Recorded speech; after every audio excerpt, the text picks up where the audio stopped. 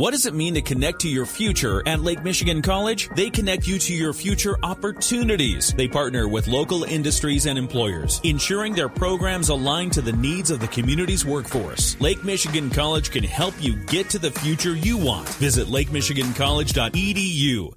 In the newsroom, I'm Michael Arney. Here's your top story. State lawmakers want DTE Energy and Consumers Energy to come to Lansing for hearings on the latest power outages. Senator Mallory McMorrow says it's time to get some answers. But we've got to bring everybody in sooner than later to understand what happened, where the issues are, what it's going to cost, and how we can modernize our grid to withstand these events. McMorrow tweeted Sunday that the length of the outages and freezing temperatures is completely unacceptable. She says she'll do the work to hold DTE Energy accountable and demand improvements. 17-year-old Shemaiah Williams of Benton Harbor is the 2023 Boys and Girls Club of Greater Southwest Michigan Youth of the Year. She won last week over other Youths of the Year, and she'll now compete for the state title. Shemaiah is a senior at Benton Harbor High School. She's a part of the varsity cheer squad, the band, softball team, and the volleyball team. We asked her what motivates her to be involved. My family always makes sure that I know I can do anything, and they always push me to be my better self, especially my mom. My mom have always motivated me. Shemaiah says she's part of the Boys and Girls Club because it's like a family that encourages young people to be their best. She's planning to attend Lake Michigan College next year to start working toward a law degree.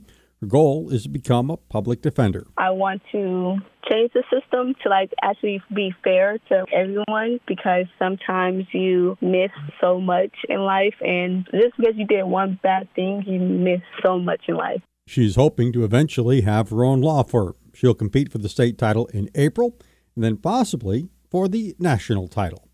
A public visitation, a private memorial service, and funeral procession for fallen Paw Paw firefighter Ethan Quillen will be held Saturday. Quillen died in the line of duty last Wednesday when he was hit by a falling power line during the ice storm in Almena Township. Public visitation will start at 10 a.m. at Paw Paw High School. The funeral will follow at 12:30 p.m.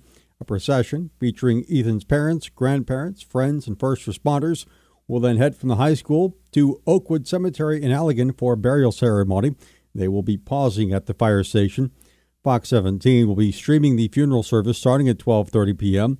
All other media are asked to remain on the funeral procession path and not come to the cemetery. St. Joseph City Commissioners have approved plans for lighthouse tours for the year. At Monday's meeting, they heard from New Heritage Museum and Cultural Center Director Marco Tomasi. He says last year they had 2,400 visitors, with Sunday being the most popular day for tours. His proposal for this year is to extend the Sunday hours and have tours later into September. Tomasi told us this should be a year for growth. We want to continue offering tours, walk-in tours on the weekends, also appointments. You can come in throughout the week. We'll have somebody there where you can come in, you can tour the lower level for free. And then if you want to climb to the upper levels and get that view of the lake, of back at the city even, from the top of the lighthouse, which is very unique, then that's a $10 to climb up and see. Tomasi said last year's tours were possible thanks to volunteers, and those are once again needed this year. We can always use more volunteers to help us with these tours, to help showcase the people, the stories of this area, the importance of the lighthouse and our commercial port that we've had here. To sign up, you need to email the Heritage Museum. We have the address on our website. Some museum volunteers spoke to commissioners last night, saying there's been a lack of marketing of the museum and lighthouse tours since COVID-19. They noted advanced booking for tours are also down.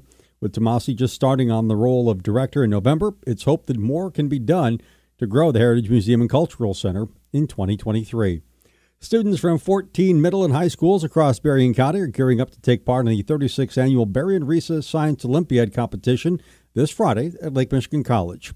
It'll feature 23 different STEM-related events of varying degrees, and at the end of the day, 2 teams from both the middle and high school competitors will move on to the state finals. Berrien Risa Student Activities Coordinator Tanya Snyder tells us more about the event and how it benefits young minds. Anytime you receive a medal for something that you practiced at, that can always be exciting and really help them think like, oh, I was good at that. Maybe I should keep up with that, or try this as maybe a class to take or a career to head in that direction because I knew more than I thought I did, or, I did really well. So it can be kind of inspiring.